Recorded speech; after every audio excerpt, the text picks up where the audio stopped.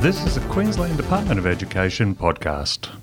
Positive Behaviour for Learning is a framework for enhancing adoption and implementation of a continuum of evidence-based interventions to achieve academically and behaviourally important outcomes for all students. In this series of podcasts, we will be showcasing how PBL can bring positive outcomes for schools. Hi, my name's Kelly Wonnacott-Wakeham, and I am the Principal Advisor for Positive Behaviour for Learning for the Darling Downs South West region. Today, Positive Behaviour for Learning Chair, Dan Bailey, Head of Special Education Services for the Gore Highway Cluster, based at Pittsworth State School, will join me, along with Jamie Stead, one of his external coaches, where we will discuss what it takes to be an active member of a school PBL team and the benefits he has seen for his schools. Hi, Dan and Jamie. G'day. Hi, Kel. So, Dan, tell me a bit about your background and how long you have been involved in PBL. So, thanks for the introduction there. Fantastic. I started working for the department back in 2007 as a teacher in special education, as an AVT, advisory visiting teacher, if you're not up to speed with all the different acronyms, and did a couple of years' work there in the metropolitan area. I worked at central office as well, doing some work for the More Support for Students with Disabilities program and complex case management in there. I've also run a flexible learning program on site at Brisbane Bayside State College. I did a 3-year stint in Tasmania recently as a head of special education, and now I'm back here in the Darling Downs Southwest area in what is a fairly new role for the school and that cluster. In terms of your PBL, I've been involved since 2015. At Brisbane Bayside State College, I became the chair in 2016 and then 2017 before I moved down to Tassie. And down in Tassie, I sort of did a few different bits and bobs on the PBL team, just offering my support wherever they felt needed, mainly being involved in the positive reinforcement elements of that school. And why did you decide that being part of the PBL team was for you? In this school, it was more sort of came with the package, really, as part of being the head of special education and having the roles within the school from a strategic point of view. The idea was that with my background and what I could bring to the school in terms of experience, that I'd also double with hoses as the chair. So in terms of decisions, the decision was kind of already made for me, but if I could have chosen, I definitely would have been putting my hand up for a leadership role within that all the same. What do you find would be your key role as the chair of the PBL team? Key role as a chair in the PBL team, you are setting the agenda. You're the one guiding the way for the team. You're making sure that the action planning and that bigger picture stuff is kicking off the right way that it should.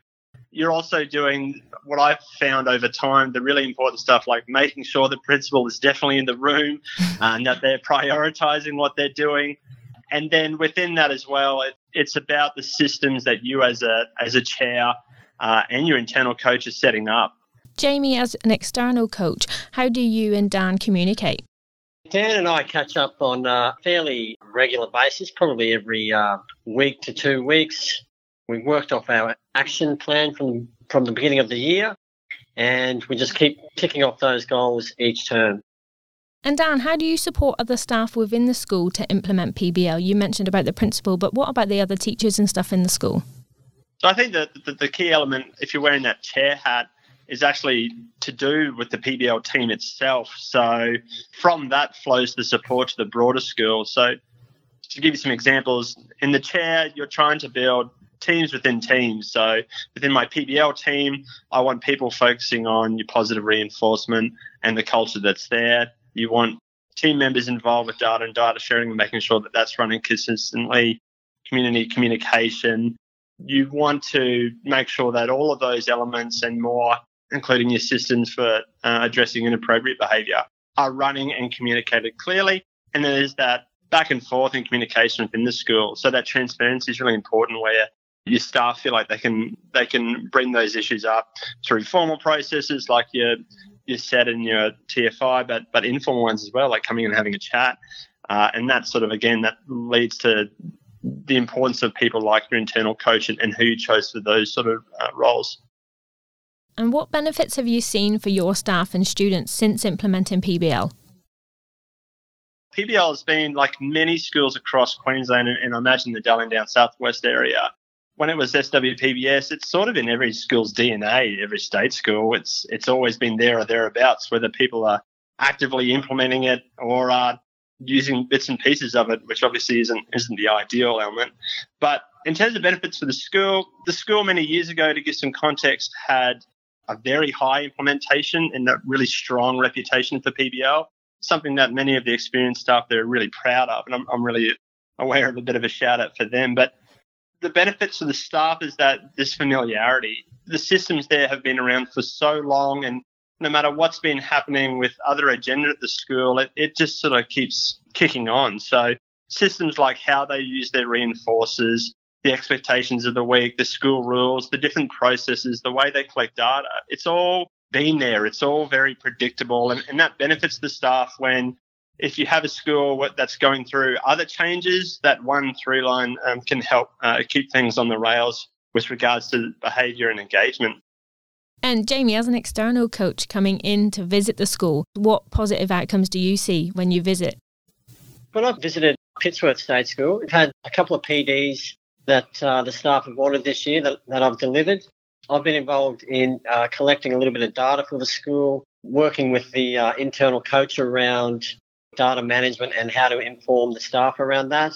So it's been really quite a valuable experience in that space. Go for it, Dan. Jamie's role actually really is the lifeline. External coaches, you really need them as that check and balance, because it is pretty easy, even though PBL does give you those clear structure and guidelines, to have someone with that bigger picture check and balance, someone that's making sure that the implementation of this sort of model is at best practice, that it's up to date as well. So even coming back from Tasmania, for example, a lot of the elements that I assumed were still best practice for PBL, as Jamie could attest, were off the mark. And so having that coach that can just guide you in that direction, really is important. Hopefully seen some improvements in the school, but as that external coach and how it leads to that success, it really is essential there. Those outside eyes. Yeah, absolutely. Yeah, just to reiterate there, Kel, I think that one of the things that I've really been working really well with Dan and the school community is just a little bit of change of language, perhaps.